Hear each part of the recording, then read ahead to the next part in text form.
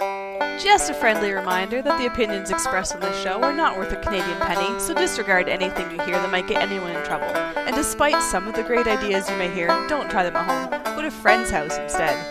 It's time to get a gun. That's what I've been thinking. Well, I could afford one. And if I did just a little less drinking, time to put something between me and the sun.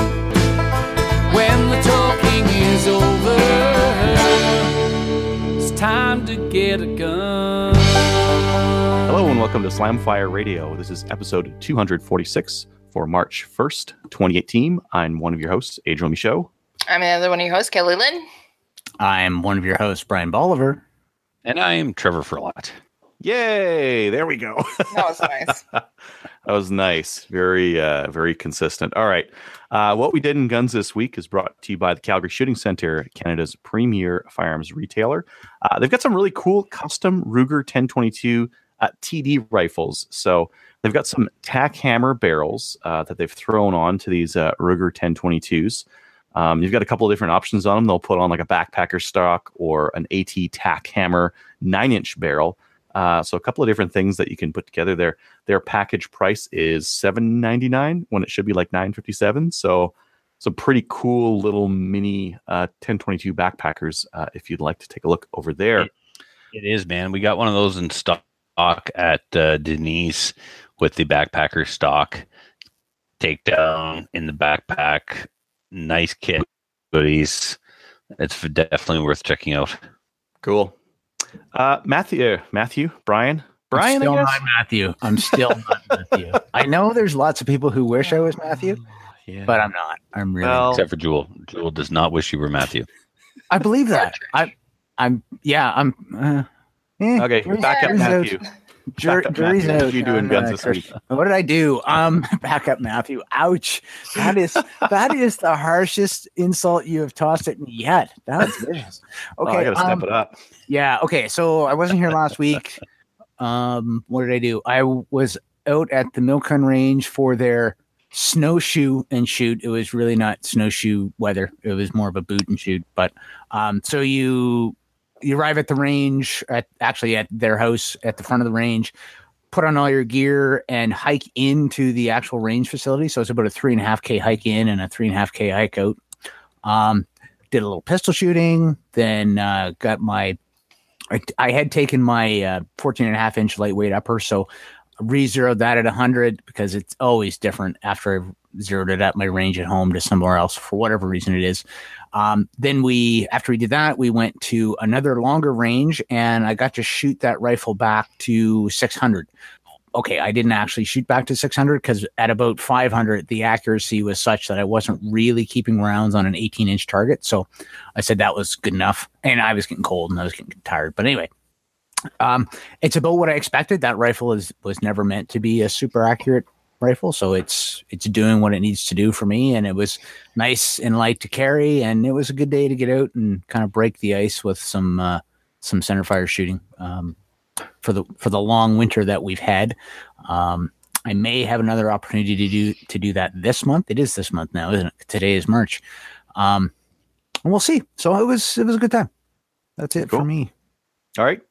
Trevor, looks like you're still working on your stuff. Kelly, what about you? Sure. So on Saturday, I got invited by one of our listeners, Robert Foote. He and his son, Wes is 8 years old, and he, along with Wes and Kelly Kincaid, we all went to FRPC, which is Frontenac Club. It's our local club. We went there, and we had a great time. We spent a few hours shooting. Wes, his son, actually shot everything that we brought.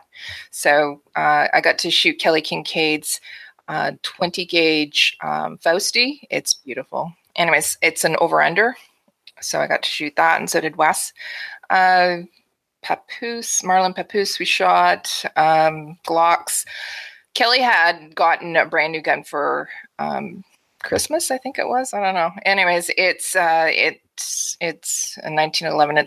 I think it's one like you have there, Adriel. It's a doesn't she have the SIG? Yeah, she has the SIG, but she got a Nork. Additional one. So she got it, and she asked me if I wanted to shoot it, and I said sure. So I took it over, and from 10 meters, I was shooting it, and yeah, it was low and right, and low and left, and I took it back over to her, and I said it's really low and left, and she goes, yeah, it was for me too, and I said, well, it was really open too because it was like a 4-inch circle, and I'm going, that's not good. Anyway, she said, yeah, it was like that for me too. And I said, okay, well, she brought her SIG too. So I took her SIG and I took it over to where I was shooting the Nork. And, I had a 1-inch circle in the middle of, anyways, so it's not my shooting. It was the gun. She said it was absolutely the gun. So I tried it again and same results. It was like, the group was so loose. It was, well, loose like a $2 hooker. I guess, I don't know. But it was really loose. Wow, and good for you. Anyways, so loose, and we were going to move the sights, but she has the same results as I actually don't know anyone that refers to groups as loose. I've heard of it's not wide, tight. Tight. Wide group, Wide. large. Yes. Anyways, Um, loose. Okay, It was all over the. now. Groups it was are all- tight. Well, I mean, what was is all the over the- opposite of tight, right? Yeah, Exactly. Yes. it was all over the place. Anyways, so Like a $2 hooker. yeah.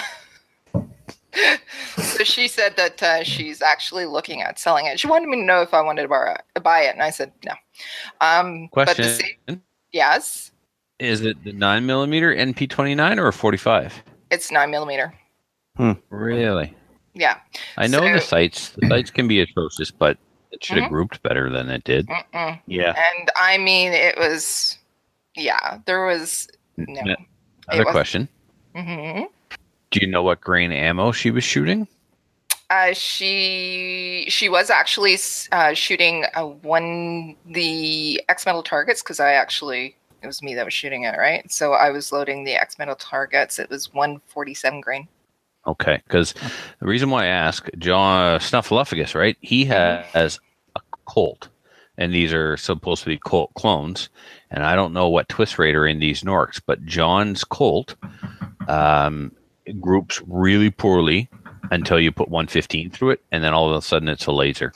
Oh, then that might be the issue because Could very well be. And Yeah. if mine ends up only liking 115 grain, then it's going to either get sold or just never used because I compete with 125 and heavier. So, right. Yeah. So, anyways, she asked if I wanted to buy it, and I said no. But I said if she was going to sell her SIG, I would actually like to buy that. It is a really, really nice gun. So, and if I can get a group of, an inch at 10 meters, it's good. And that one's 45, right? No, it's 9. Her SIG's in 9. Yep. I didn't know SIG made one in 9. Yes, they do. And Ooh, this is... so SFRC has them in stock too. Actually, I think they only had one left, and it was $1,500 new. 15? Yep. Still, though. And it's got a rail on it, and rails are now allowed in Classic Division and NIPSC. Initially, they weren't. So it's a SIG, it's a 9mm, it's Yep. a 1911, it's And got it a rail, shoots nice. and it's only $1,500. Yep. Well, I mean, for that price, you could get a bespoke Nork 1911. You been could get a customized. bespoke. And thank you for pronouncing that for me because I Well, was struggling with that. I could actually buy the Nork from her and send it to you, and then we can just trade it all out, right? Yeah. Anyways, so Well, we could do a lot to it before replacing any parts, right? So, we do sights. Sights are a given. So you're gonna drop $100 on the cuts, and then whatever you decide to spend on your sights, and that's going to do a lot for you because the Nork sights are horrific. And then, of course, I can do all the trigger job just for free. Right. So, but I'm not buying it. So all right. okay. Why not? Yeah, buy it. Just go ahead. Do it. Brian Kelly. says just do buy it. All right. Anyways, so at the end of it, I just wanted to let you know that Wes, as I said, he's 8 years old, right? And he even was shooting my 12 gauge Benelli as well. He loved it. Anyways, at the end of it, he came over to me, gave me a big hug, and he said, thank you for shooting with him. And he hopes to actually shoot with me again. Like, how cute is that? An 8-year-old Cool. giving me a hug. Anyways, so the other thing that I did was on Sunday, I went into the Lyndhurst gun show and we there for the CCFR. We were at the booth there, sold a couple of memberships, talked to a few people, shook a few hands, kissed a few babies, Necessary. Yep. But yeah, we did actually see a lot of people that we know. A lot of listeners too came and said hello. And cool. Yeah, it was awesome. But yeah, CCFR is getting better known as well. And I did want to say to the organizer, John, thank you very much. He gave us the booth for free. So it was awesome. Cool. Yeah. And that's everything that I did with guns this week. All right. Maybe I'll go just because my update's quick, and then Trevor can tell us about his stuff. But I made some 38 special. I made it with this 148 wad cutter. So they 148 or 158. I've never heard of a 148. 148. So the 148s are supposed to like go right into the case. So you can see there, just on the video here, that they're almost all the way in there. There's just a little bit poking out. So this is a semi-wad cutter. A full wad cutter would just be like a Coke can, right? Just I got some of those downstairs. They were weird looking. Yeah. So this is the more common wad cutter that you'll get for a 38 special is the 148s, and they fit right into the case, and they're very small and convenient. Like there's not a lot sticking out, so you're not going to be handling a ton of lead because there's not much poking out there. And CamPro actually makes a cylindrical, just a full cylindrical hollow base.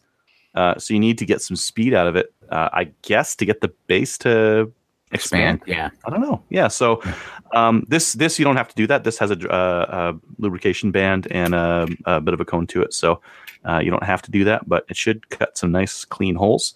And then my buddy is going to loan me his Ruger M77 44 Rem Mag for testing. So I got some stuff to reload that. I've got, what do we got here? 240 grain bullets and some little gun. So I think that'll do well. Little gun is a bit slower than a lot of the other pistol powders you'll use for 44 Magnums. So that should give me a little bit more velocity out of like a rifle barrel. Not that you really need it, but I don't know. I mean, if you're going to reload, you might as well reload for something that's got a little bit of stank to it. And I think that's it. I got a couple of checks from Savage here. They came in American, so I got American dollars here. Yeah, then now my banking app wouldn't let me do it. So so I got to actually bring these in by hand and say cash these things somehow. I think that's about it. Yeah, that's about it. Trevor, what about you? Busy. Of course, I missed a week, so I'll get through it here. But a lot of cool stuff. Matt Lorette and I, my IPSC buddy Matt Lorette, we went coyote hunting in minus 28 degree weather. This is so annoying. Saturday morning it was ridiculously cold. Sunday morning it was like 3 degrees. And of course we couldn't hunt on Sunday. So we did take another drive in the woods to see what we could see. I hope Matt's listening, because all the goofy little stuff that he did, I told him I was totally going to throw him under the bus. So we come in the woods. We're barely 2 clicks into the woods, and I see the back of a coyote go over the snowbank as it crosses the road. So I stopped the truck. I'm like, "Go, man, go!" So Matt, no killer instinct engaged whatsoever. He gets out of the truck and he takes the time to stop and close the door. In the meantime, the coyote's trotting off for its life, and Matt very politely closes the door to my truck before he crosses the road. And then he stands at the bottom of the snowbank. I'm like, "Can you see on the other side, Matt?" "No." Maybe you want to climb up the snowbank then, buddy, and have a look, see what you can see. Anyway, he had a cool Savage Axis 22-250 with a heavy barrel. There's a place in Moncton, actually, Adriel, it's where you got your 1911. It's called Dr. Deals. Yeah. They basically went through the North Silva distribution catalog and said, "I'll take one of everything." They've got all kinds of stuff. And anyway, they have Savage Axis 308s in heavy barrel, 223 in heavy barrel, and 22-250 in heavy barrel. So makes for a nice gun that you can either, try and develop some tight loads for it, not unlike loose loads, off of the bench. So yeah, I like to 22-250. I would buy one if the twist rate on them was a little bit better. Correct. But they're all made for 45, 50 grain bullets. Not this one. So 1 in 12 or a 1 in 10. So it was actually a very So how's that go again? One twist in 10 inches. So it's a slow twist rate. So typical, yeah, you're right. Typical 22-250s, the twist rate is for like super light bullets that you can drive at a bazillion miles an hour at 4,000 feet or something. But lately, and Savage in particular, is coming out with 22-250s with slow twist rates that'll allow you to drive faster. And I'm Very interesting. all about that. Yeah, because light bullets kill light animals. Heavy bullets kill everything and at distance. So if you can shoot a heavy bullet faster, get after it. Do that. And you'll have more... The rifle will be more versatile than something, like you said, that shoots 45 grain bullets really well. Like my Thompson Center Venture Predator is... And if I had known this at the time, I wouldn't have bought it. But this is the first brand new rifle I ever bought when I was 36... December of 2010, something like that. But my handgun that later on that year in January. Anyway, I wanted this rifle really bad. I saw it on a TV commercial. I hunted one down, drove in a snowstorm to get it, and it's a 1 in 12. So in order for me to stabilize a 55 grain bullet out of this thing, I've got to drive it super fast. And I've tried a lot of different powders. And so far, the powder that I like best with a 55 grain bullet is actually IMR 4064. But that's the story for the Reloading podcast. What else going on? Okay, the Beretta and the Wingmaster barrel arrived. So this Beretta is so incredibly comfortable. It's got a Hogue wraparound grip with finger serrations or finger grooves. And typically, I'm not a finger groove guy. Like I don't like how the Glock finger grooves fit. But on this gun, they are incredible how well they fit. And this gun's got a lot of time on it, Adriel. It's in good condition. There's no marks or dings or anything, but I'm looking at the back strap there, and you can tell where the sweat from the person's hand has tainted the color. So take a look at the internals, though. The internals are not marked up very well. So I think they must have just like carried it a lot or used, or maybe they had like really acidic hands. The trigger group right here, the trigger guard right here, where your middle finger would go, completely tarnished from hand sweat. But you're right. Like when you take the gun apart, the gun doesn't look like it has any miles on it. And guns, because the Trijicon sights don't work. I went into the complete darkness and you can hardly see them at all. But anyway, I'm dying to shoot it. I'm sure it's going to be nice and accurate. The magazines hold 14 rounds of 9mm, no problem. Haven't been able to go out with my 96 and test it, see how it feeds, but pretty excited about that. Anyway, really happy with it. And the trigger may have been worked on because my Beretta 92 has what they call the D spring, which is lightens the double action trigger pull, and it's still heavier than the double action trigger pull on this gun. Like for a duty gun, this has a great double action trigger pull. Oh, it's very smooth too, right? Very smooth. Yeah. And then this came in, and it might be going out. So this was a deal. This is a Ruger new model Super Single 6. I got really excited at first about this gun when I looked up the Blue Book value of it. The Ruger Single 6 and the Super Single 6, depending on the age, with a 4 5/8 inch barrel, is an expensive gun in excellent condition. It's $1,000. So this has 2 cylinders. It has the original box for the gun, the original box for the second cylinder, but this is a new model Super Single 6, and so it's not worth anything really. But anyway, I was either going to try and sell it or keep it, and I wasn't worried too much about selling it because my buddy was going to take the price that I offered him, and he said pay me whenever. So it was like, all right, pay Adriel, then pay this guy. And anyway, I taught a CRO class on the weekend, a NIPSC CRO class, and one of the students, I had 2 students stay at my house, and one of the students was following this one night after class, and he told me maybe this morning or yesterday that if I still have it at the end of the month, he'll take it. So, and I'll just make sure I have it at the end of the month. So I'll sell that, make a couple of bucks off it for my trouble, and send the rest of the money to my buddy Jeff. And then here's the deal of the century. This is a Gen 3 Glock 34, essentially unused, $500 with 3 magazines and a holster. Oh, you win. Yeah, it's pretty darn good. I've been talking to Black Box Customs today in Calgary, and they're going to come on the show for an interview. and they are going to do the full works to this gun. So they remove the finger grooves, they undercut the trigger guard, and they do a complete custom stippling job on the frame. Gen 3 Glock frame. Did you get the Cerakote pink? No. Just framework. Not getting the works then. A frame. I'm getting the frameworks. It's $340 for all the different things that they do to the frame. I'm not getting the works with the Ricky Martin level of Cerakote. No, I'm not doing that. I already did a trigger job on it. I had some old Glock parts laying around. I put a Ghost connector in it and a polished trigger bar. Now, check this out. I don't know if this is going to show up on the camera or not for you guys. Can you read the back plate? I cannot. No. No. This is the back plate that a listener sent. He sent one to me and he sent one to Matthew many years ago, and I couldn't use it on my Glock because sometimes I shoot my Glock in production and it's not a production part. It's not an OEM part, so it would bump my Glock out of production. So I didn't put it on my Glock, but I put it on this Glock. It's an aluminum backplate engraved with the letters SFR, something significant.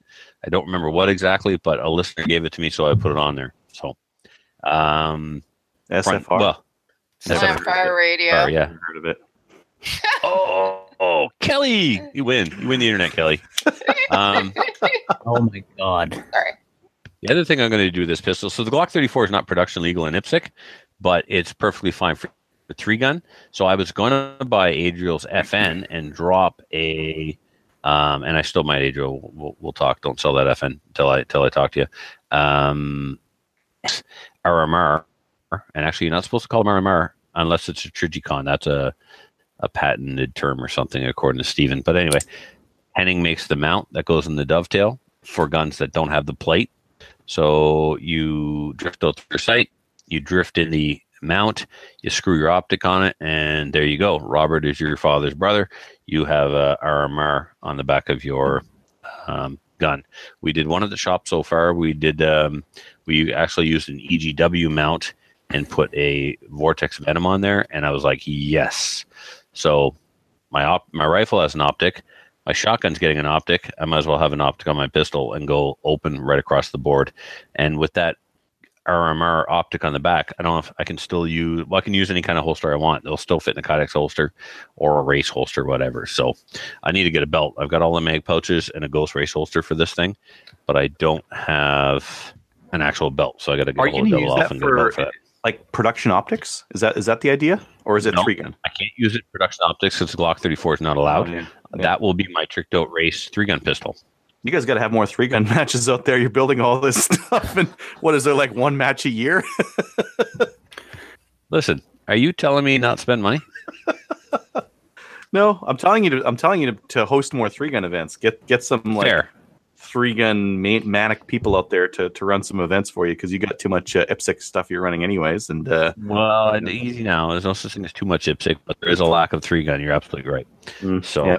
Trevor, that totally reminds me that when I was at MilCon the other weekend, I sent you a message about it. I got to shoot a 34 with a Venom dot. Right, man. And you said you didn't hate it.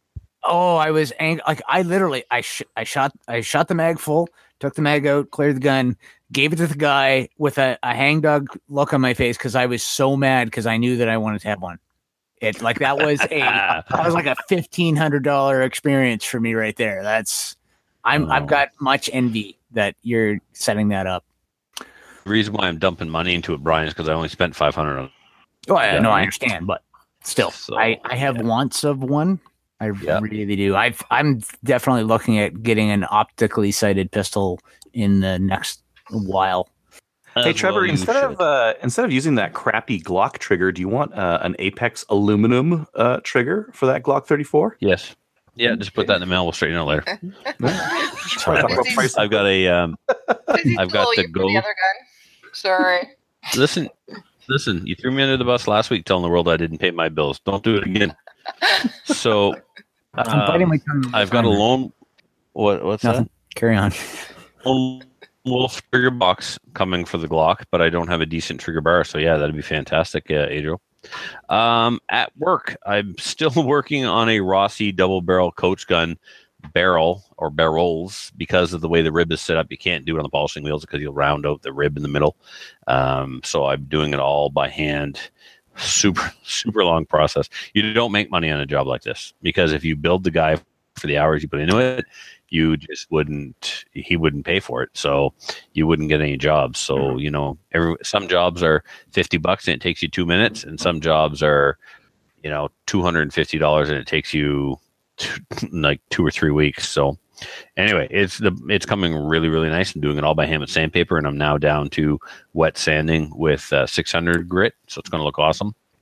And also that Colt, I don't know if I talked about this or not. A customer brought in his father's RCMP service revolver from the 50s. It's a Colt model 1917. I wrote 19, but it's actually 17. And I broke the internet. What did I do? I'm just going to back away slowly. And I killed the show notes. Anyway, what's happening is the trigger is not returning. Pull the trigger, and the hammer does all the stuff, but the trigger is not returning. Yeah, there's something in there. It's binding hard. I think there's some parts that are worn out and maybe out of causing the play. So now the question is, can we find some parts for it so that we can get it repaired and up and running, or do we have to try and somebody's been in there monkeying around, because there is some parts have been worked on, and you can see that they've been worked on. Corners taken off, rounded edges and stuff like that. Mm-hmm. To what end, I don't know, but it's been done. And I picked up, so the Kitty Cat build is well on its way.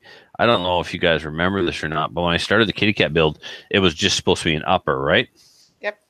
Yeah, there it is. So it's all complete. It has a trigger group. Really short barrel on there. It sure is, yeah. That's because it's not there. Did you cut that off with a chop saw? Oh, if you look in there, you can see the locking lugs. Yeah. There you go.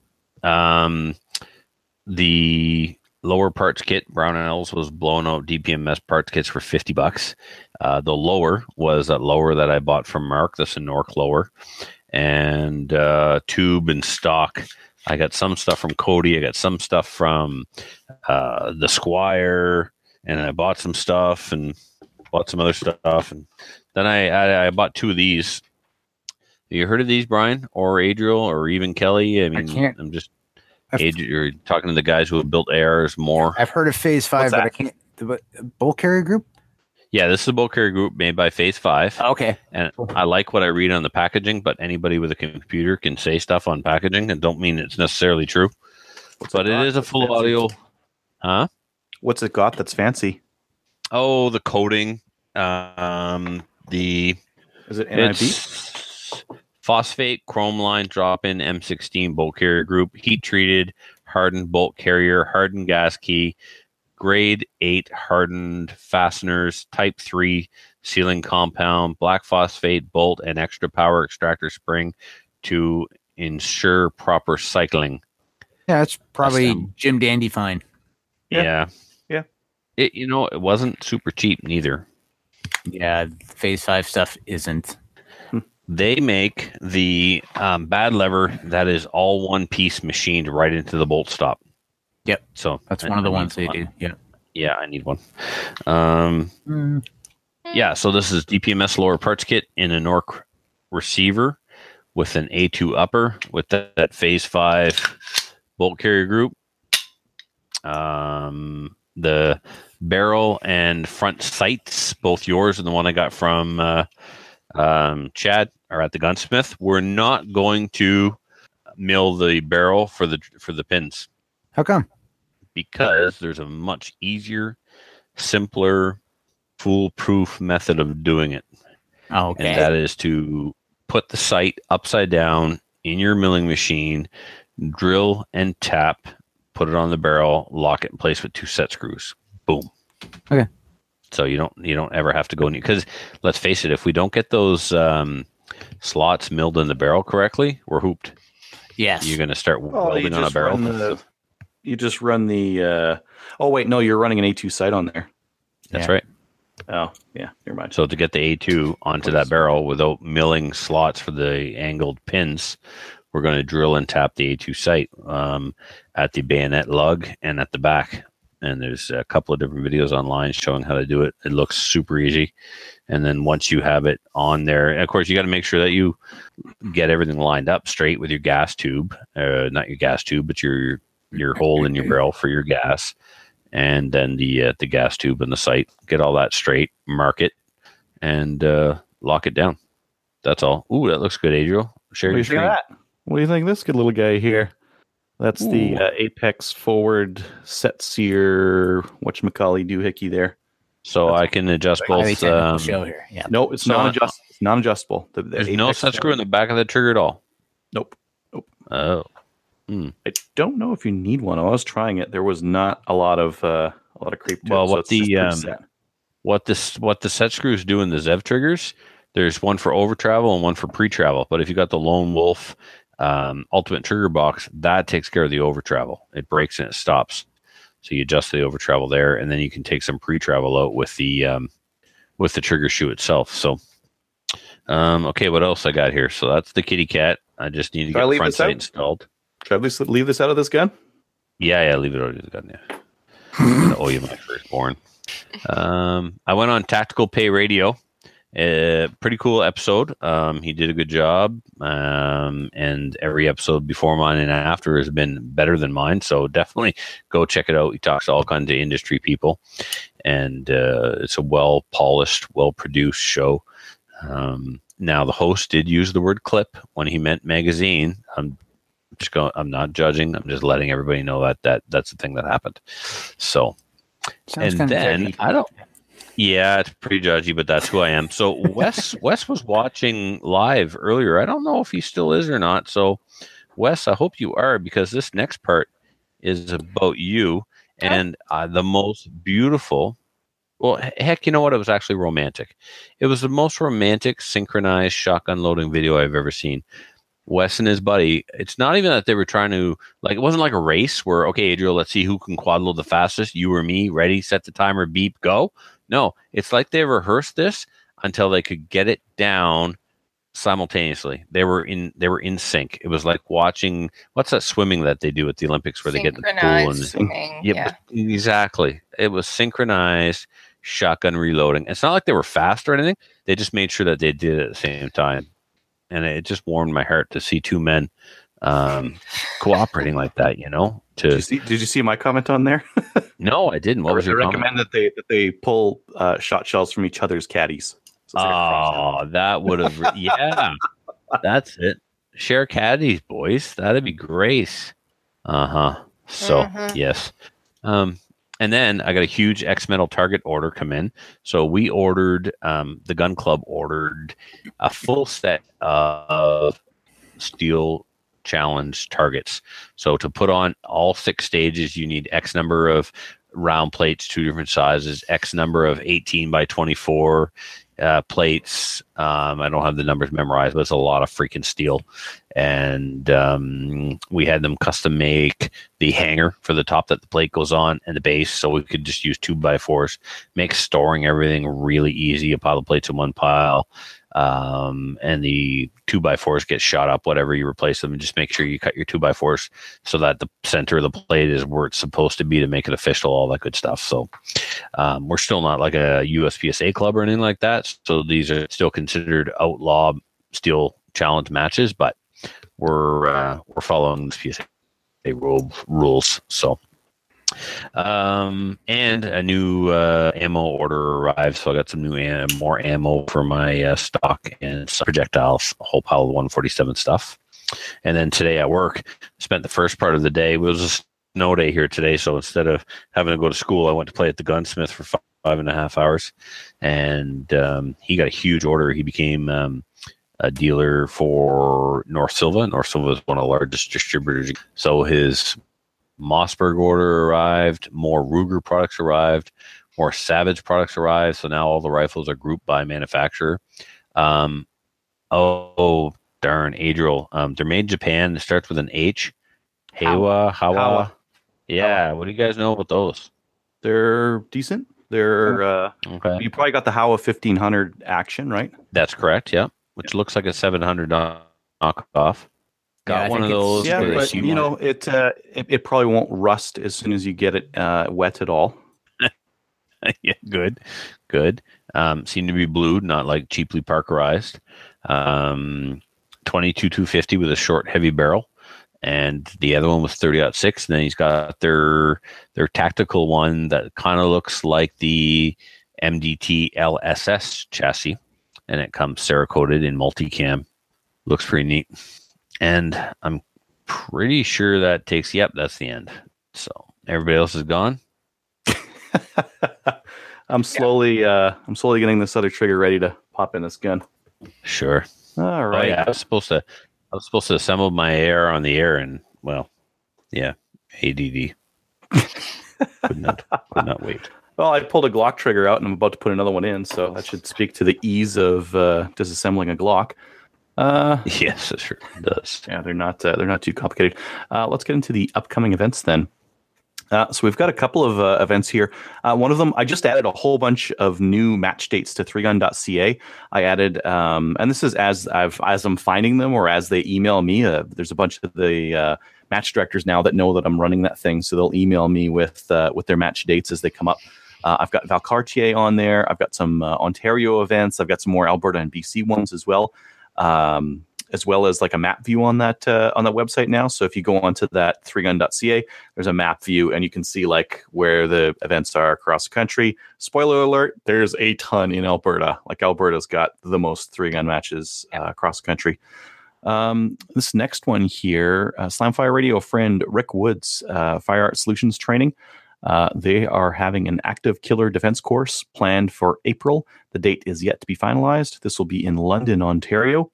Free for faculty and staff of schools. The cost is $100 for anyone else for the full day.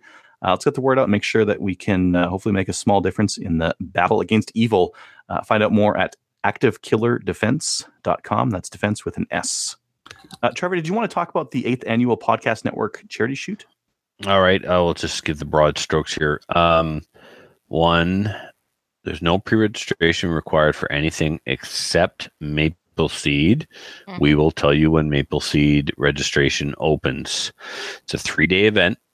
It's from the 5th of July to the 7th of July, with the actual charity event being on the 7th of July. A ton of people are taking part in all 3 events.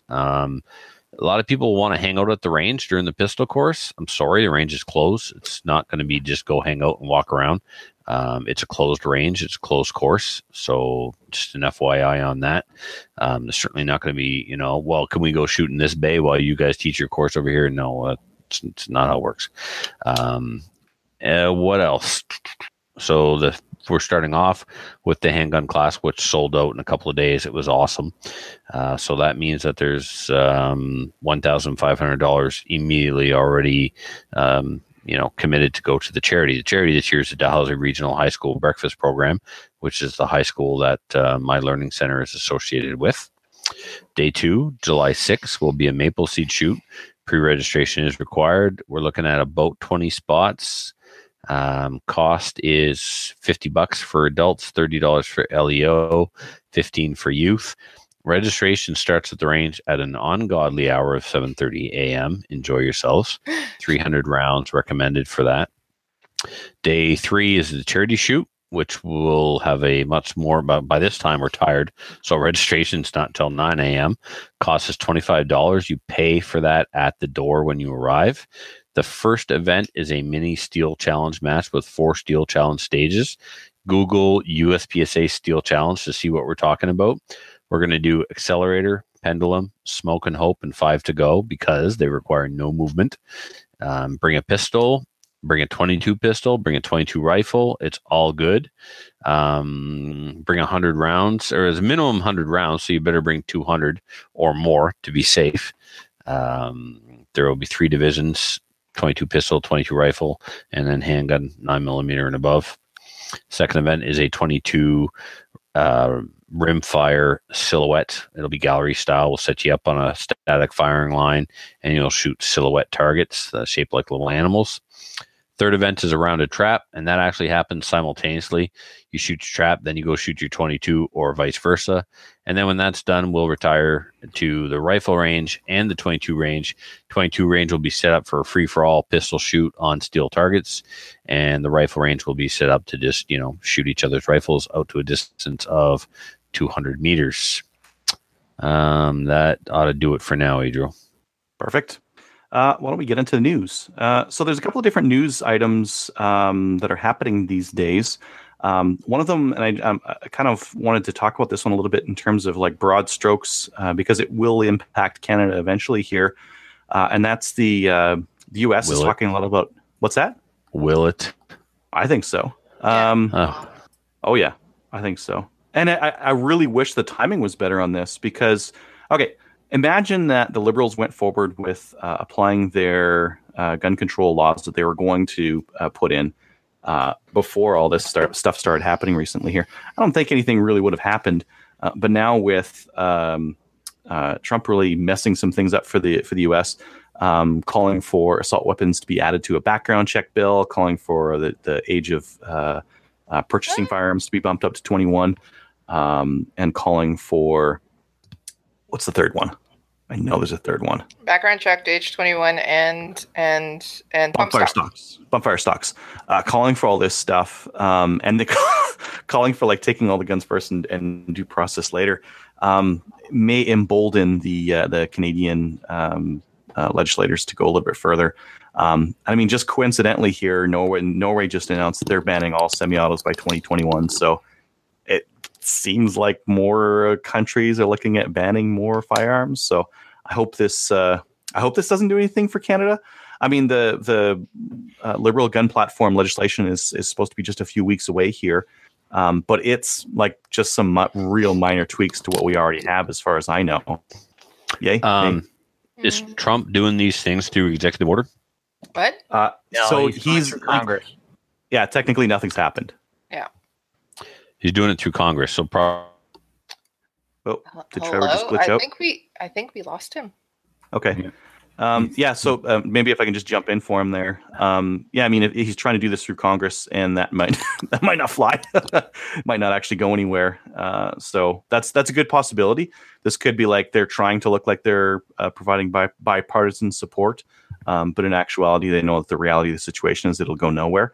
But I think it's important to bring up because it may end up impacting Canadians as well. Yeah, It's possible. It's hard to say. Possible. Yep. Yeah.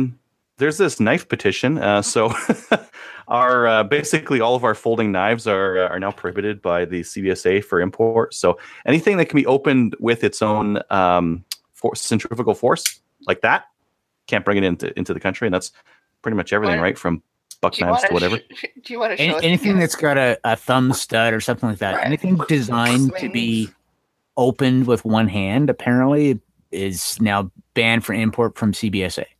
Yeah, that's correct. So that's a ton of knives. So this petition is to revisit that and stop the nonsense, because there's lots of these out there, and it just seems silly to ban those. Yep, I agree. All right, so I'll post the link to that in the show notes so everyone can go over and sign that and show our displeasure. MEC, so Mountain Equipment Co-op, is this just got announced today. They are not going to be carrying Vista Outdoors products anymore because Vista Outdoors supports the NRA. So Vista Outdoors is like a large holding brand. They have like lots of brands underneath. They do Savage Rifles. They do, I believe it's Federal Ammunition, as well as like Bushnell and Camelback and a whole bunch of other stuff. And MEC just announced that they will not be carrying their products anymore. So they're going to sell out what they have and not carry them anymore. Well, And that's assuming that people who were so upset about them dealing with Vista products are now going to then buy those Vista products. no, because they're overpriced and no, sorry, not the Vista products. MEC's. Yeah. Well, MEC sells products, and the products are usually about 20% over the price that they are at other stores. So I don't shop there a lot. I know a lot of people do really like MEC. Yeah, I like MEC. and I like the product. wish this hadn't happened, but Yeah, this is a different kind of activism. I mean, when you look back at the older boycotts that people used to do, it used to be consumer based. So you would get together and say like, we're not going to buy from this place. And I think the newer strategy that people have been using to good effect these days is to put pressure on the brand itself and say, why are you guys supporting this? And then trying to turf it at the brand level. And that's been working because these guys are a bunch of babies, and they just bend over anytime anyone makes a little bit of noise. So Yeah. I'm curious if we're gonna see the similar backlash at other outdoors retailers. Like Dick's. Well, no. Okay, let's keep it in Canada. We have Sale. Okay. They sell a bunch of Yeah. outdoor stuff. I'm guessing they probably have Vista stuff made by Vista companies. Mhm. It's pretty ubiquitous. I mean, Camelback. That's suddenly verboten because Vista also owns firearms companies. It's a bit ridiculous. Yeah. But maybe that's what they'll pressure next. MEC is a bit of a it's too special bad. case because it is a co-op, right? So Right. the members technically Members own it. own it. So they didn't ask the members about this. They like caved on this Yeah. thing Oh, we're without a losing Adriel, too. members survey or anything like that. Like the truth. Oh, am I still here? Am I here? You're So back. this like yeah. is a reflective question here. Am I here in the universe? Mhm. I lost my train of thought now. You were talking Anyway. about the fact it's a co-op. They didn't ask the members. Oh yeah, they didn't ask their members. They just assumed that they were doing what was right for the members, and and they decided to make a unilateral decision. Oh, there's a lot of people signing a petition. Are those people your members, or are those just randoms who are activists who want to apply pressure to you? Right. I would have rather they say, oh, you know what? We're hearing a lot about this. We're going to survey our members and say like, hey guys, are you guys okay with us carrying Bushnell binoculars and Camelback and that kind of stuff, even though the holding company of this company also works with the NRA in the States? Is that cool with you guys? Because people might have said, I don't care. I love Camelback, right? Right. Exactly. Yeah. I have to stop shopping at Running Room too because of the fact they carry Camelbacks. Just gonna stop. Just saying. No, wait, no, Kelly, you're pro gun. You're allowed to like Oh, okay. Camelbacks. It's okay for you. Yes. Yeah. Yeah. It's For other people, it's not. It's allowed it within your religion to support that. So Tribe. anyway, In your tribe. tribe. Yeah. Sure, whatever. Tribalism and whatnot. Right? Group. Yep. Oh, I made a mistake. So Tony Bernardo had an interview on CBC. Yeah, did you guys watch it? No. That's pretty It's good. the first I heard of I it. didn't so. see it. No. Oh yeah, it was they're trying to do a lot of gotchas like you always do with this kind of thing. Right. And I think he handled it pretty good. Good. Good. He's a good speaker. He just puts me to sleep. Yeah. Sorry. Well, I think he was super reasonable. So he wasn't coming across vitriolic or anything like that. He was very reasonable, and he did an excellent interview. And actually, something that I just saw on Facebook here, I believe Rod from CCFR is going to do an interview on CTV at 6 p.m. today.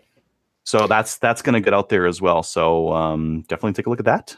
Yeah. Share it around too. Yeah, if there's a link, please share it. Yeah. I might- So I recently shared the AR-15 video that he did as well. It's a really good video. So if you have the chance to look at it, share it. Maybe we can educate too about it. Mhm. Is that a new Yeah, and I shared that as well, Kelly, from your share. I shared your share. Share my share. Is that a new Comments. video, or is that one of the No, older ones? It's one of the explainers, but Yeah.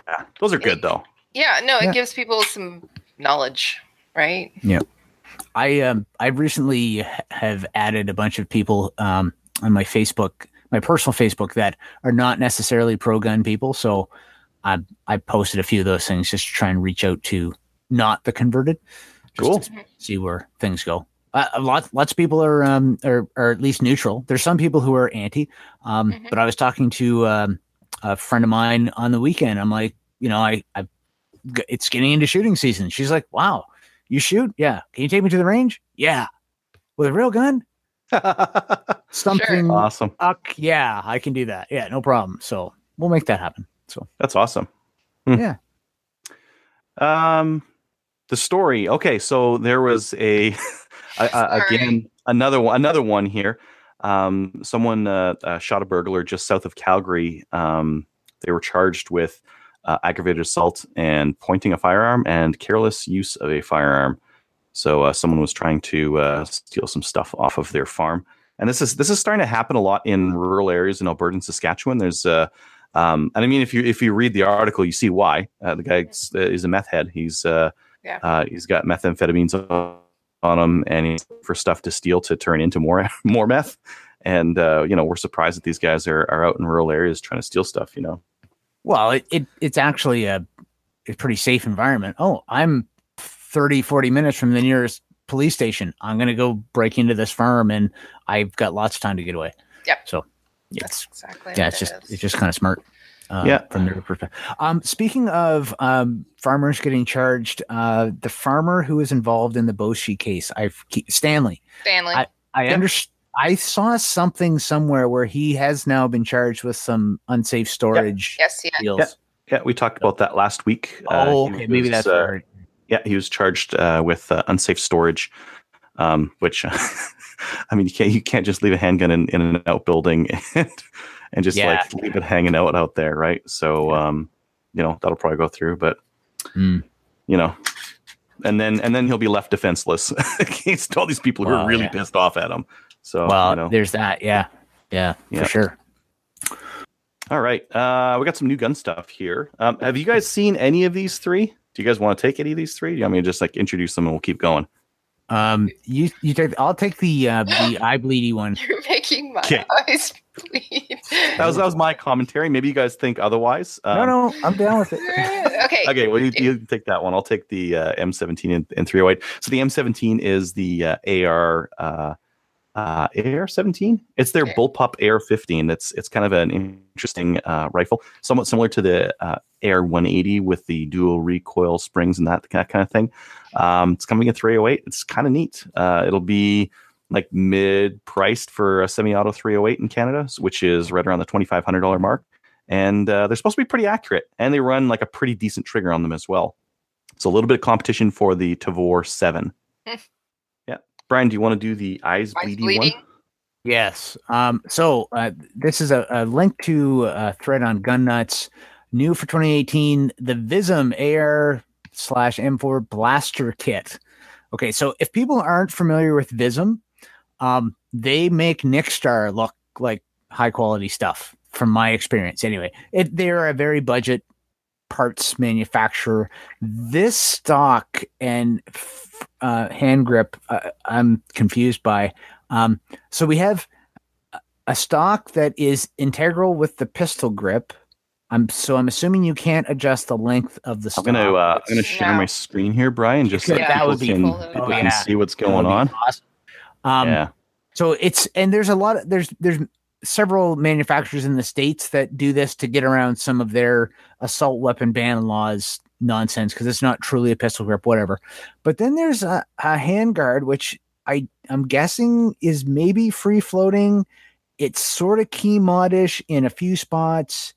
But then I think you're missing the point. It's just supposed to look cool. It's supposed to look like a movie rifle. It's supposed to be like Star Galactica. I don't know. Yeah. It's just supposed to look weird and cool. Okay, I'm missing the point. You're right. I think that's what all they're going for. Oh, anyway, it's not very. If you're into space AG looking things, okay, cool. Whatever. I think that's all they're doing. I think there's actually key mod on top of the carry handle. Are there like optic mounts that are key mod? I guess there must be. I don't see like the point. Like that's for so dots weird. Or something. Yeah, no, I don't. And it's key mod, like not even MLOC. It's key. The key mod ship has sailed. That is the beta version of firearms attachment stuff. So yeah, whatever. Yep. But it's $250. Reasonable. Whatever. Yeah. Sure. Depending. Yeah. Okay. All right. Kelly, did you want to talk about this revolver 410? Sure. So it's coming in. NAS is bringing in the Canuck Evolve 410 gauge revolver shotgun. It's non-restricted. It's pre-orders only, deposits only right now. So it's $150, and it is exactly that. It's a revolver, 410 gauge shotgun. So it has a walnut finish and it's blued steel. It's unique. It's unique. It's got Looks 3 kinda like chokes that. as well. And right now they're only taking deposits. So And the full price will be $650 unless you wait until after April 1st, then it's $750, right? right, shipping Speaking of those. April 1st, Brian, Yeah. I think this thing is an April 1st joke. I don't You think? No. Just because you're unique doesn't mean you're useful. we are all living proof of that. That's some really nice looking walnut on the back. This like Some of this doesn't some of the Turkish stuff is. Yeah. this doesn't look like it's like poorly built. It's just unique. I don't hate it as much as I think I should. Somebody's got to buy Wasn't one. there once? Hmm. Wasn't there one similar to this before that was considered restricted? The Taurus Judge, I Yes. believe, right? No, it was like There a was a- rifle. It's based on. No, there was a Taurus shotgun revolver thing. No, you're right, Trevor. There was something, and they determined it to be restricted because a revolver is always a handgun. That was Right. the RCMP lab justification. And yet we've got the Buckmark pistol rifle, completely non-restricted. Well, because there's lots of semi-automatic rifles around. Yeah, but it's completely pistol. I mean, it's a pistol with a barrel and a shoulder thing that goes Don't up in the back. Tell them they're wrong. Whoa. Don't tell him about the shoulder thing that goes up in the back. Oh, My bad. Oof, close one. Yeah. All right. Why don't we move on to the main topic? Joining us this evening, we have Ryan Stacy with International Barrels Incorporated. Hey, Ryan, how's it going? Not so bad, guys. What's happening with you? Not too much. But Brian, you know what's like. Yeah, it's rough, man. I have to Selling do gun it parts, 24/7. Like, it's hard to deal with me. So, Ryan, just a quick intro for you and a bit of your resume, so to speak. If I'm missing anything, let us know. So, you are former Canadian Forces, former entertainment industry armorer type guy, competitive shooter since you were knee high to a grasshopper ish. Yeah, I wasn't really competitive when I was younger. I didn't start shooting competitively until I was in the Army, believe it or not. So Yeah. So you've been close competitive enough. like 30 years, 40 years, like because you're an old guy, right? Jesus, get around it. Yeah, it's been a few. yeah. Been a few. Ryan, you're currently the 4 years consecutive as the National Service Conditions Service Rifle Champion. Is that correct? That is correct. Soon to be 5. See about that? Boy. Good to be part of it. That's awesome. Yeah, no, for sure. And one of the awards you won when you were shooting with the Canadian Forces was a plate. I seem to remember a picture of a plate. It's a kind of a famous plate. Lots of people have seen it if they're fans of tennis, I think, or at least the twin of that plate. Is that correct? Yeah, there's kind of a long story behind it, but it's the same plate that the women's Wimbledon tennis winner wins. So Cool. it's funny. The year I won it, Venus Williams just happened to win it while I was in Bisley. And so there she is on the TV holding up the plate, and there I am with the plate sitting in front of me. Yeah. For a while. So Yeah. it was cool. You had a rifle in your arms too at the time, so I did. Yeah, I was cradling you it. win at that point. She had a tennis racket, maybe. So Yeah, she's bigger though. She's scary. Gun or no gun. Yeah, well, she's a champion for sure. Yep. All right. Her Cool. guns So- aren't. Yeah. No. So Ryan, you're now with International Barrels Incorporated. That's right. So tell us a little bit about what is IBI? IBI is a brand new barrel company that sprung up at the end of last summer. It's a company that does both button rifling and eventually we're going to get to cold hammer forging. If I have my say, we will also be cut rifling at some point as well. But we're in the process of ironing out the button rifling system right now, and it's fairly complicated, a lot more complicated than I ever thought, and probably more complicated than the powers that be thought as well.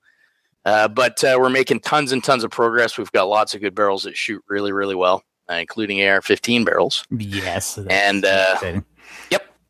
And so we're in production. We make about 15 barrels a day, but they are very high-end barrels. They are not low budget, super cheap barrels. They're good quality barrels that are going to shoot really, really well for you. So that's what we want to be known as. We want to be competing with the big boys in the barrel department, and that's our plan, and that's where we're heading. Okay. So you guys are based in Vancouver, right? Yeah, we're just outside of Vancouver in Chilliwack. Okay, cool. 40 clicks. So when people are buying barrels from you guys, they can buy them in Canadian coin. There's no big exchange and all that importing nonsense, right? That's right. So you're going to cut off some of the stuff that you have to pay for when you're getting barrels out of the U.S. So any kind of tariffs, any kind of ITAR stuff, import fees, all that stuff doesn't apply to our barrels. And also, if you're in Canada, it's in Canadian dollars. So makes it nice. Good. Ryan, are you guys doing factory tours? Well, for certain people, it will. Okay. But, generally speaking, I know a guy that's going to be in Vancouver for most of July. Yeah. Yeah, sure. If it's somebody cool, let me know. Oh, all right. No, it's one of us, so no. You? I guess you guys would be all right. Sure, why not? Excellent. I tell you what, if you're going to take Trevor on a tour, make sure you pat him down before he leaves, because I can see him stuffing a barrel down his pants and walking All of out. a sudden, you're walking funny, Trevor. What's going on there? I I'm just sprained my really knee. excited about this place. Yeah. Super happy to see you. No, you can come by, have a boo. I'll walk you through it. There's also a video on the internet that Ryan James did. He's one of the ex-Funker Tactical guys, and I walked him through the factory. That was quite a while ago, so things have changed a fair bit since then. But that video, basically, we went right through all the steps of making a barrel, and then we chambered one on his Remington 700, and we took it to the range, and he shot it within like 2 hours of having it on the gun. And it was he was doing sub MOA 10-shot groups with factory gold medal match with no break-in, no nothing. So that was pretty cool. And that video's got like 275,000 hits. Nice. Pretty awesome. What are you guys pumping out for AR barrels as far as calibers and lengths? Well, at the moment, the only AR barrel that we have that's viable is 223. So we have 4 different lengths. We have a 20, the 19, which is modeled after the one that I've won 4 national championships with, of 16, which we still haven't finished the profile on, and a 14, which we finished the profile on, but it's not in production yet. So, what are the profiles? They're IBI specific. So, if you want to know exactly what they are, you kind of got to go to the website and have a look. The 19 is it starts at about 9.65, and then it drops down to about 0.75, and then it's a 936 gas block, and then it's 0.75 to the muzzle again for 19. So it's a little bit different. It's got a big chunk of metal in the middle where the gas block sits. But I personally think that actually makes the barrel a little bit more accurate because I've shot one that's the same profile but with a 7.5 gas block in the middle, all from the same manufacturers. This was before I started at IBI. And I'll tell you, the 0.75 one just didn't shoot quite as good as the 936 gas block.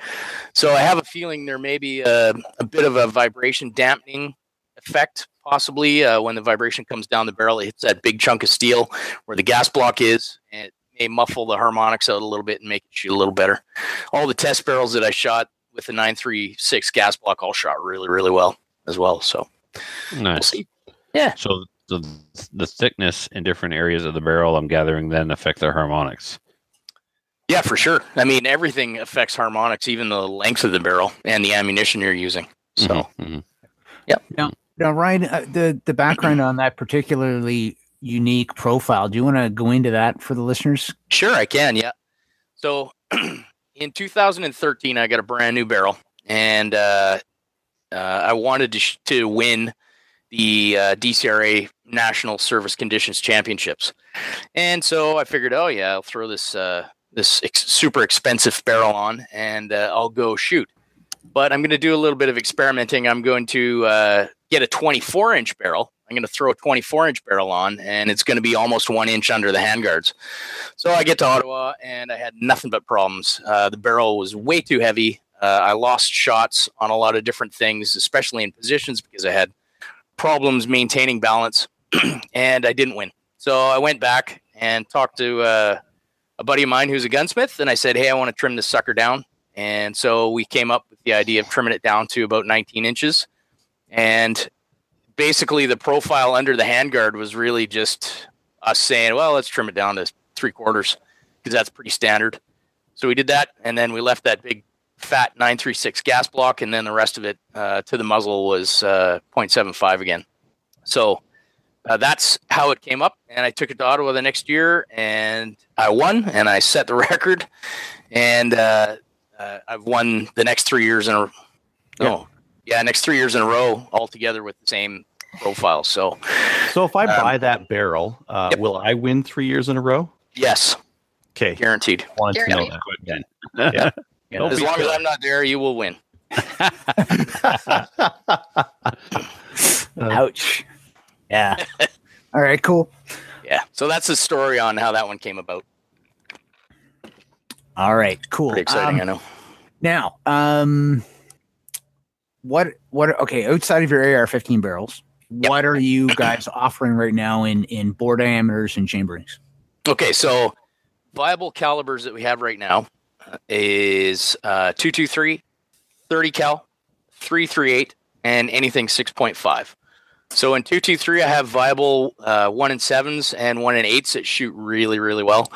I have 30 cals in 1-in-10 and 1-in-11 and a quarter. So if you're 175 Match King specific, quite honestly, both of them shoot really, really well. So it's up to you.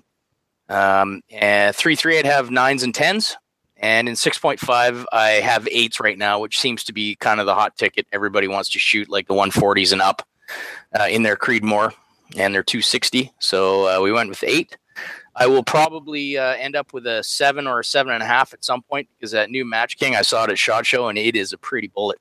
So I'm thinking some of the guys that are shooting the bigger 6.5s, like the Swede and maybe the 260 AI, may want to go to that little bit bigger bullet, which is, I think, is it 155 or 153? Mm-hmm. I can't remember. It's brand new. I don't even think we have it in Canada yet. But it requires between a 1-in-7 and a 1-in-7.5 to spin it properly. So we'll get there eventually. So those are the 4 bore diameters that I have. Of course, that's not necessarily caliber specific. So anything 30 cal works good. I've shot 300 Win Mag with 195 Sierra TMKs, and it was awesome. I've shot, I haven't shot yet, but I've got a Valkyrie reamer on the way. So I'm going to be playing with the Valkyrie, which will probably need the 1-in-7 to spin it properly, but we'll see. I have a 6.5 Grendel reamer on the way. So there's going to be lots of fun stuff coming down the pipe as far as calibers go. Yeah. Have you done any testing R&D with the? No, not yet, because I don't have a reamer to cut any chambers with it. Right. So, yep. But we have the button size and dimensions and all that stuff, so we'll see how she goes. I like it, but I hear that as the cartridge is full potential, you need to have a 24-inch barrel. Yeah, it wouldn't surprise me. I don't want a 24-inch air. It's big. It is, yeah. But where I think you might see it take off a bit, and I've already had a couple of people sort of probing the waters a little bit, is in the PRS gas gun competitions down in the U.S., where they don't have a problem running a 24-inch AR. They're not, they're shooting off of boxes and, different prone and all kinds of different stuff. So it doesn't really matter too much for them. So that's probably where you'll see it take off. I've heard some people talking about it even for bolt guns, because they like the ballistics of that 90 grain 223 projectile.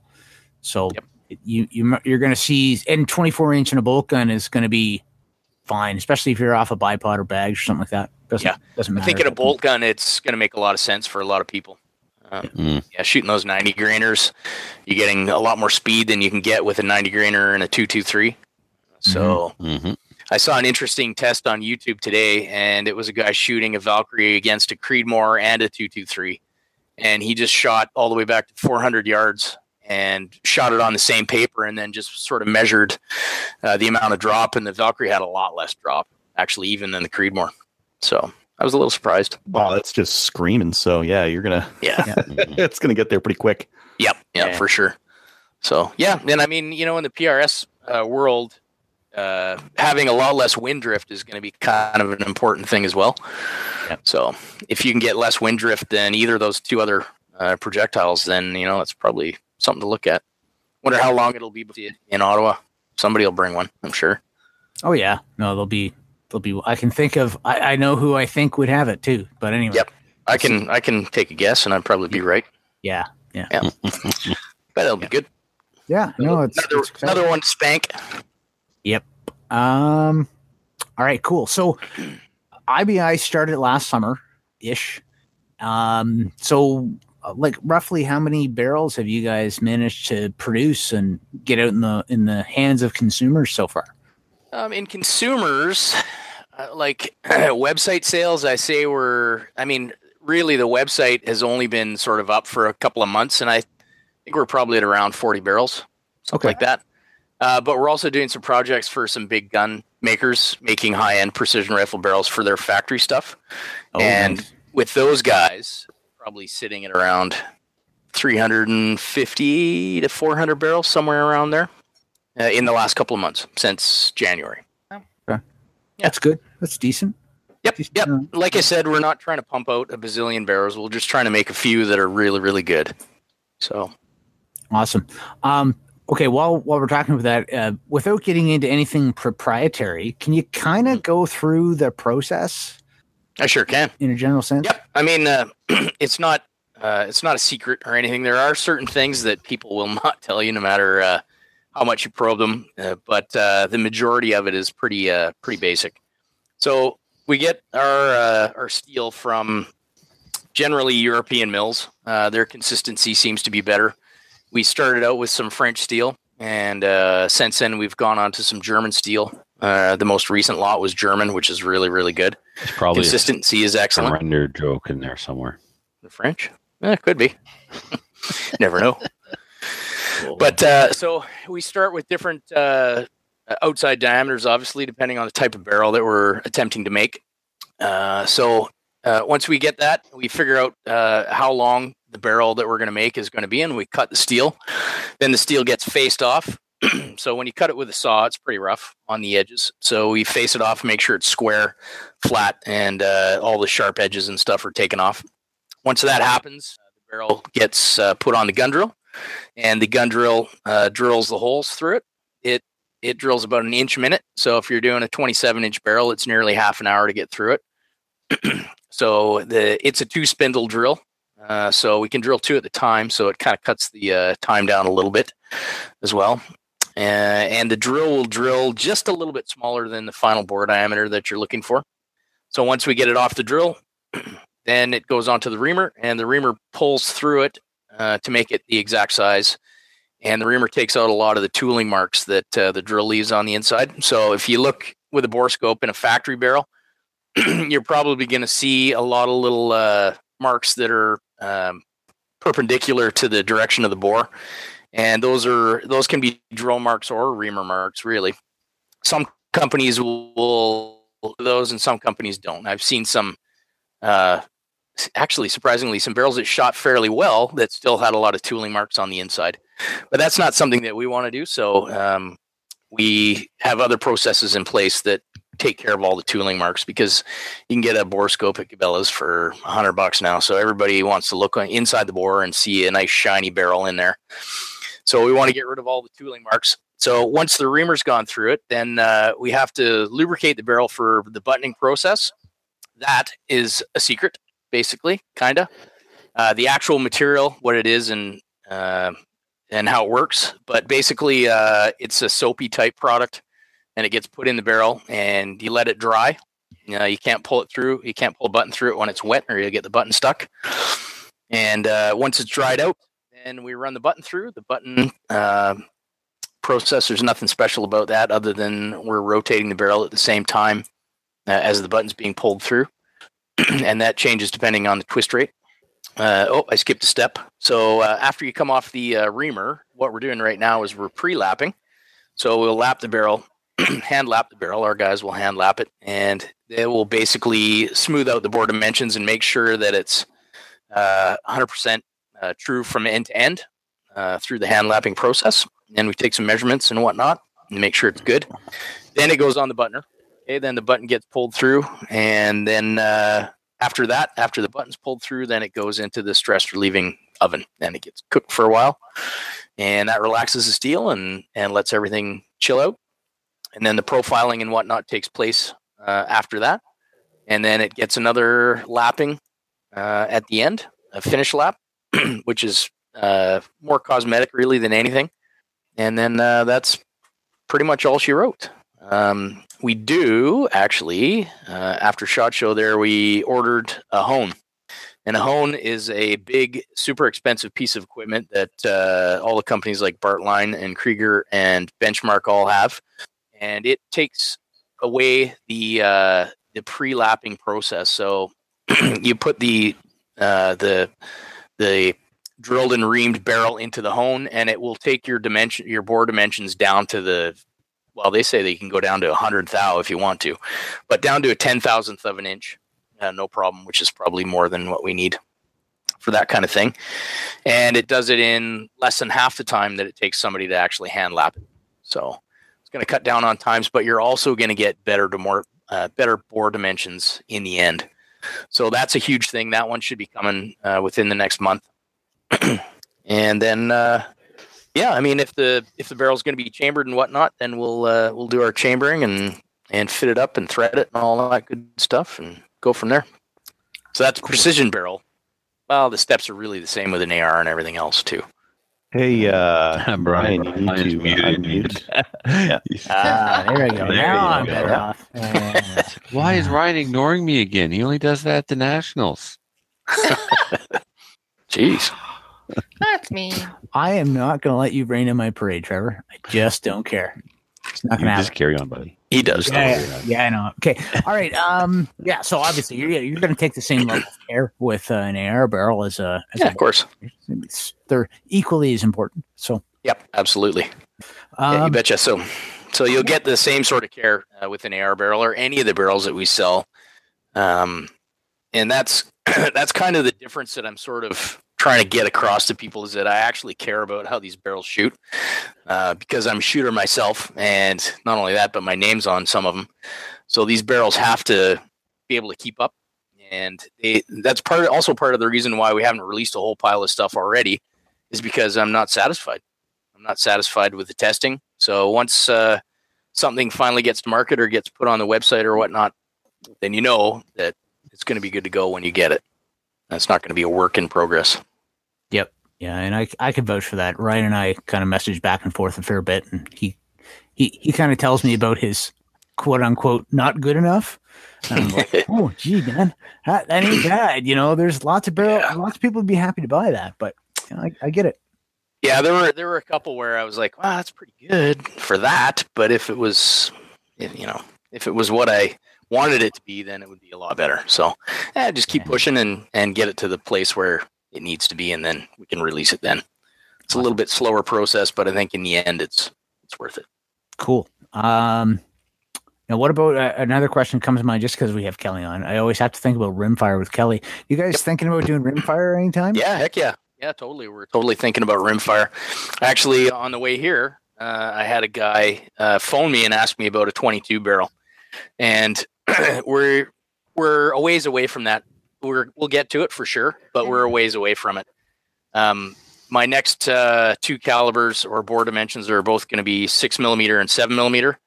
So that's probably going to take till midsummer to get dimensions ironed out and figure out the right buttons to have.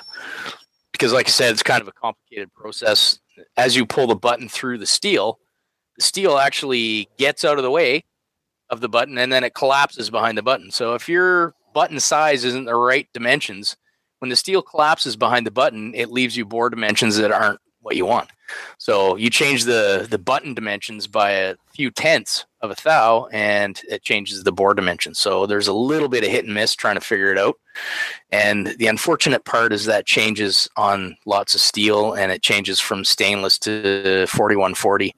So it's fairly complicated. So go ahead. Sorry, I'm going to be looking at 300 blackout. Yeah. Oh yeah. I mean, we can do 300 blackout already because we have the proper bore dimensions for 30 cal. I don't have any twist rates lower than 1 in 10. So if you want to shoot 208s or whatever the case may be, subsonic, you can try it with the 10. I haven't got a reamer, so I haven't been able to test it, but I would imagine it would shoot pretty good. I don't want 300 blackout. I want 7.62 by 40 WT. But first thing would be the button, and then would be the reamer. Yep. Yeah. Is that it shoots a 30 cal bullet? It does. Yeah. It's a 300 blackout for men. So it's the same. It's like going from a 38 special to a 357 Magnum or a 9mm to a 9x23. Yeah. It's just the case is longer. You take 5mm off the top of a full length 223 case, neck it down to a 30 cal, and you're done. Interesting. And what bullets are they shooting with that? I don't recall. I'd have to go look at the data. It's similar weights to 300 blackout, but it is. So it's meant to be suppressed kind of idea. No, it's more powerful than the 300 blackout, and it's meant for shooting hogs. I haven't seen anybody suppress one yet. I'll give me a second there. You carry on. What would be the point of trying to suppress something by making it faster than the suppressed 300 blackout? Right. Like, you can't really do that. Make any sense, really. Honestly, I'm pretty sure Trevor's the only person who's ever heard of this cartridge. Yeah, I haven't heard of it, but that's cool. I'll have to look into it and see what the deal is. It's an amazing cartridge. You might have to look inside Trevor's head because that might be the only place it exists. Maybe just made it up. No, man, it's a thing. Wilson Combat. Look. Well, in the testing of our 30 cal, when I was testing for 308, the 30 cal blanks, I shot everything from 155s all the way up to 208 AMAX out of the 10 twist, and they all shot really, really well. So it might change a little bit for blackout. I know some agencies are going with as far down as a 1 in 7 twist for the subsonic stuff that they're going to suppress. They're saying here, Ryan, 110 to 150 grain. 110 to 150. Okay. Yeah, makes sense. Yeah, and a faster twist makes sense because you're not going to get the muzzle velocity if you're shooting at subsonic. So you need a faster twist to get the spin. So to stabilize it. You bet. Yeah, absolutely. Yeah, if you're going to do 150, they're saying you're going to want a 1 in 8. Interesting. Yeah. Cool. All right. Awesome. So what about any ideas on maybe handgun barrels someday? Yeah, I mean, we have some tooling for that already. We already have tooling for 9, 40, and 45. But we just are so backed up trying to get all the rifle calibers sorted out that the handgun stuff is kind of an afterthought. But there's no reason why we can't. The only part that would be a little bit on the difficult side is sourcing steel that is going to be the right outside diameter to make the proper stuff with. I would imagine that you would probably have to go a little bit thicker and then just trim it down, and all that lathe time and CNC time just adds cost to the barrels. But yeah, it's worth looking into for sure. We'll get there eventually, but we want to get all the rifle stuff sorted out. For sure. That makes sense. Yeah. Focus on where you need to focus first. Don't spread yourself too thin. Yeah. Now, the other thing I should mention, the name of the company is International Barrel. So you're not just selling in Canada, right? You are distributing. That's right. Where have you been distributing so far? Let's see. England, Norway, the U.S. We can basically send the barrels anywhere that Canada allows export of firearms. Okay. And those countries allow import, obviously. Yeah. So, all right. Yep. Good stuff. Probably not going to find any going to Syria or anywhere like that. So, probably okay that way. Yeah, for sure. All right. Guys, Kelly, any other questions for Ryan on this? No, I think it's really cool that we have a local Canadian manufacturer that's kind of supporting the barrels market, because as we get some of these non-restricted rifles that have the capacity to change cartridges, we need that support in. So yeah, I'm just encouraging. I mean, yeah, get those weird cartridges in, because we're going to start to see people with the SLRs and the WK-180s and that kind of thing that want to run other cartridges. So the 224 Valkyries, the 6.5 Grendels, and whatever weird cartridge Trevor's in love with there. We're probably going to see people who want those. So yeah, for sure. I've already had quite a few requests from guys that are, the BCL 102.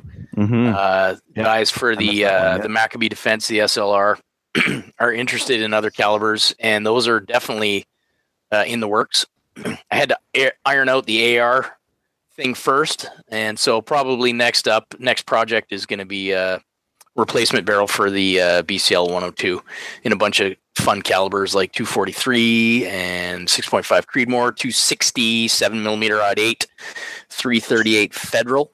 What about 22 250? Yeah, we could probably do one in 22 250. Yeah, I'm not sure how that feeds out of a magazine, but we could look at it for sure. I've seen them. I've actually seen M14s, the Norinco M305 rebarreled in 22 250. Yep. Yeah, interesting. So it must feed pretty well out of a mag then. So then you'd be running probably an 80 or a 90 grain bullet at that point, I would think.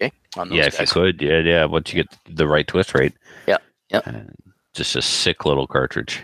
Oh, yeah, that'd be awesome. Yeah. 80 or 90 grain bullet doing like 2,900 feet per second would be pretty awesome. Mm-hmm.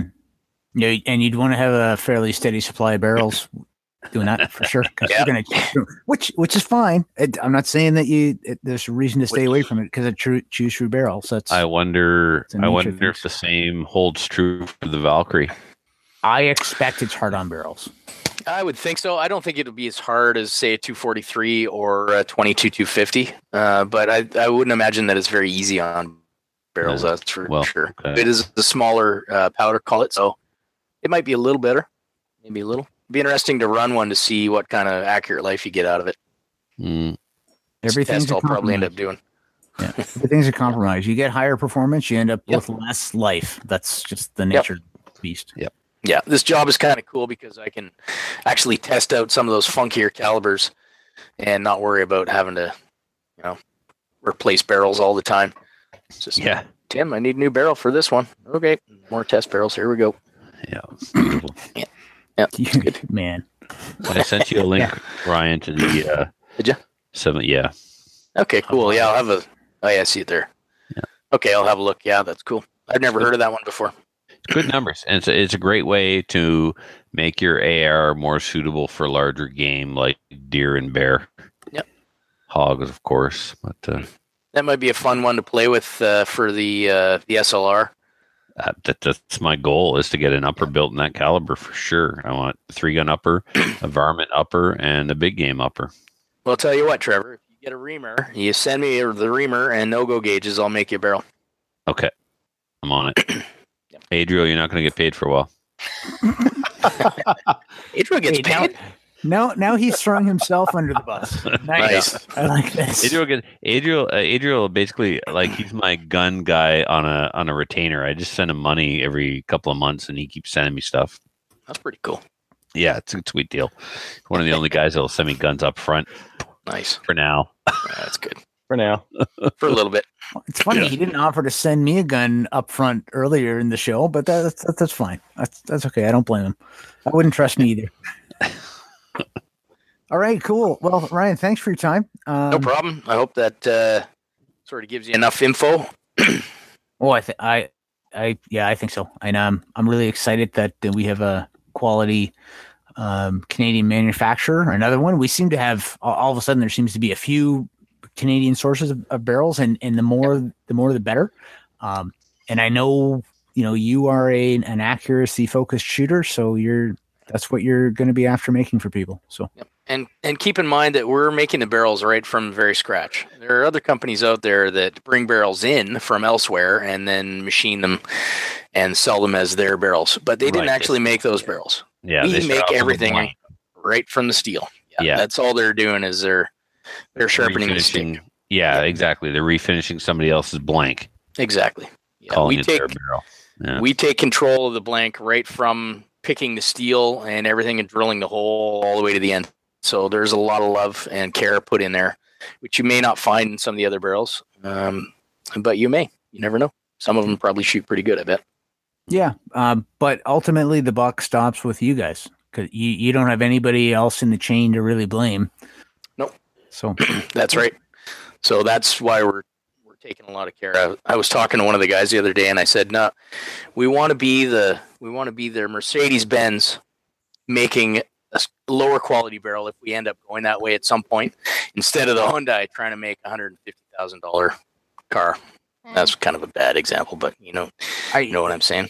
well, and there's a lot to be said for that because if you develop a reputation as making budget, average quality stuff, it's hard later to make something that's really high end and get fair value for it. Whereas, for sure. Yeah, if Mercedes starts making they made the smart car. It's a pretty small little, not really cheap, but anyway, Yeah, they could do something cheap and people would cheaper. pretty high. Pretty Yeah, high. for sure. Yeah. The standards would be pretty good. And that's, we want our reputation to be precision barrels that are super accurate, first of all. And then if there comes a point where, we're making something that's a little less expensive, then hopefully you're going to get the same kind of quality out of it instead of trying to go the other way. Whereas you're known as a low end barrel making guy. And then, next thing you know, you're producing barrels that are $800. People are going to kind of go, I don't know. Yeah. Well, for sure. the price I had a look on your website while you were chatting. It's $3.99 for an AR barrel. And that's pretty reasonable when you think about it, especially if everything is all hand done. Yep. And everything. So that's actually a really good price. So. Oh, thanks. Yeah. We're trying to keep it reasonable because that is one of my pet peeves is that when I went to get a new barrel and I burned one out a couple of years ago or last year, to get a replacement barrel was like $800. To get a good replacement barrel, I could have got a crappy one for whatever the case may be. But if you want one that's capable of shooting really, really well out to 500 meters, then the $299 barrel is probably not going to cut it for you. So the alternative was about $800 and about 6 to 8 months wait. So I want to eliminate all that for Canadians. I want them to be reasonable. I want them to shoot just as good, and I want them to be available. So those are my 3 goals. Those sounds like goals that I can get down with for sure. Good. Awesome. All right, cool. Well, Ryan, thanks for your time. We'll let you fly. Of course. And, we'll be in touch. I think we're probably going to talk later this month.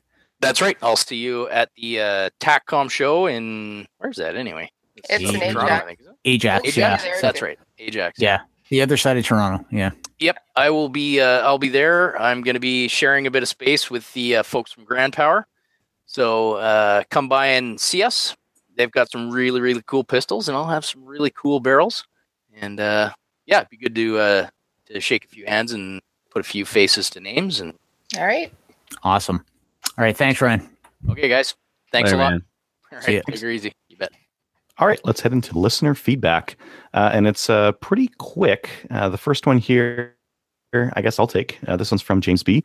Hey, Slamfire, did he cut the barrel at 18 or 18.6? 18.6. Keep your Richard in a vice. P.S. Trevor, the girls are still waiting for a shout out. And the video he sent over was the video of that gun owner in the U.S. who chopped his AR down to an illegal length. He was trying to symbolically show how he was making one less AR in the world by chopping it in half, but he chopped it where it would still shoot. And it would just be an illegal SBR, which is like a big no-no in the States. Yeah, hilarious. And for the mini snaps, here's your shout out. Great video. You guys are too cute. And obviously you get all your talent from your mom. Cool. right. Kelly, did you want to read the next one? Yes, it's also from James B. It says, Trevor, not saying you're a know-it-all, but know-it-alls are people too. They need a pat on the back with a 7.62 by 51 millimeter. Keep your Richard in a vice. Oh, I know you know what I did to him some that time. Oh, yeah, he didn't like the text message exchange that we had going on. I'm going to see his buddy Don, and I wasn't replying to his, "Are you going?" I'm like, I don't know what you're talking about. Dawn who? I never heard of her. So it's it's just a ginger snapping again. I mean, redheads instead of a soul are filled with hate, and this is the kind of emails that we get. So it's unfortunate, but this is what he likes to do. He likes to hate on me through email because he's a soulless ginger. Cool. Okay.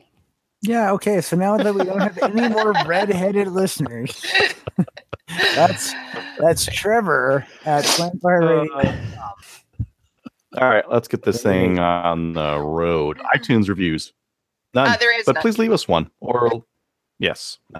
Or leave us one on Podbean or Google Thing or BeanPod or Podbean. Beanstalk or Podbean or any other Bean related podcasting applications. Shout outs, Trevor. No, I don't have any this week. I'm sure somebody deserves one, but I can't remember. Kelly. Yeah, I have a couple. So Robert, Wes, and Kelly, it was great to shoot with you. So just wanted to say hello and also give a shout out to Wes because I know that Robert's going to get him to listen. And also to Lucas K from the CCFR. You're amazing. You're the bomb. I just wanted to see. That's it. I do have one, Adriel. Sorry. Okay. To Jeff Reese from the Calgary Shooting Center. If you don't stop there, you're a communist. He put this in the mail for me. It's a Remington 597. Why another Remington 597? I don't know, dude, because it was super cheap. Okay, that's a good reason. So What's up? I immediately replaced the rails. Kelly was giving me some help selecting rails for my 597 before or after the Maple Seed. After the Maple Seed. So Yeah. I brought in a Remington rail and I brought in an EGW. And since I went with the EGW, I had this Remington rail. And this was the scope was attached with those rimfire rings that go right onto the receiver. On the dovetail, Exactly, yeah. Kelly. That's the same face I made. Yeah. And so I ripped those off, put on real rings and a real rail, and reattached the scope. So Is that a Remington heavy barrel or regular synthetic? regular synthetic. So it actually has the iron sights still on there. And I'll just leave them on there, I guess. A couple of listeners were interested in this gun in case I was going to flip it, and I'm not sure if I'm going to flip it or not. Yeah, I don't know, man. I'll just I'll tune it up like I did the other one. I'll drop in the Volquartsen hammer and polish the guide rods. Maybe the M Carbo spring kit. Why not? And just keep it as a loaner for Maple Seed once I put some sling studs and swivels on it, and call it good. Cool. So yeah, I almost forgot about that. Sorry, Brian? Cool. No, I don't feel like shouting at anybody this week. I'm trying to cut down on my shouting. Trying. My Good to kids hear, have asked me to cut down on my shouting. I don't know where that's from. All right. Patreon. We've got 79 Patreonies. Our newest Patreoni is Chuckwagon Winchester 231. Definitely check us out on Patreon. So this is starting to become like the way that gun media gets money. I mean, there's not a lot of platforms out there that'll do advertisements these days. YouTube won't. A lot of I just saw recently here Hickok 45's moved to Patreon as well. So Military Arms Channel already is. Hickok 45 is on there. Ian from Forgotten Weapons is on there as well. So we're starting to see that that's the way things are going. I'm personally really interested in what this is going to do to the quality of content. I think it's going to be a good thing. So bear with me for a second. In the past, gun places would get sponsorships. They would get advertisements in their magazines, and then they couldn't say anything bad about those particular firearms. So that's why, when the Remington R51 came out, you look through the magazines and it was all sunshine and rainbows when it was a piece of garbage. And I'm kind of interested in the idea that all this stuff is crowdfunded. It's all paid for by the people who are consuming the content. The content should be better, right? Yep. It should be less biased. It should be more geared to what people want to watch and not what manufacturers are advertising and that dollar figures paying for people to watch. right. And Slamfire was unsponsored for years because we always wanted the freedom to say what we wanted, whenever we wanted, about whoever we wanted. And, the Calgary Shooting Center understands that. So And you wanted the freedom to have go button moments. of course, absolutely. So Yeah. the listeners are supporting us, and it's all the more reason to be upfront and honest with the listeners, because they're paying us to be upfront and honest. They're not paying us to plug one product over another product. Very rarely are manufacturers giving us stuff on occasion, right? And so we don't have to be necessarily loyal to too many people or places right now. We're free to come and go as we please and say what we want. And I think that's why they support us through Patreon, because they know that we're not necessarily sellouts. Well, some of us. And as a What's my hat say? What is that? And as a Ex-middle patron, targets? Yeah. I like that it gives me the opportunity to support who I choose to support. Yep. If you're putting a good Buy a time, I magazine. can throw you some money and to help keep that coming.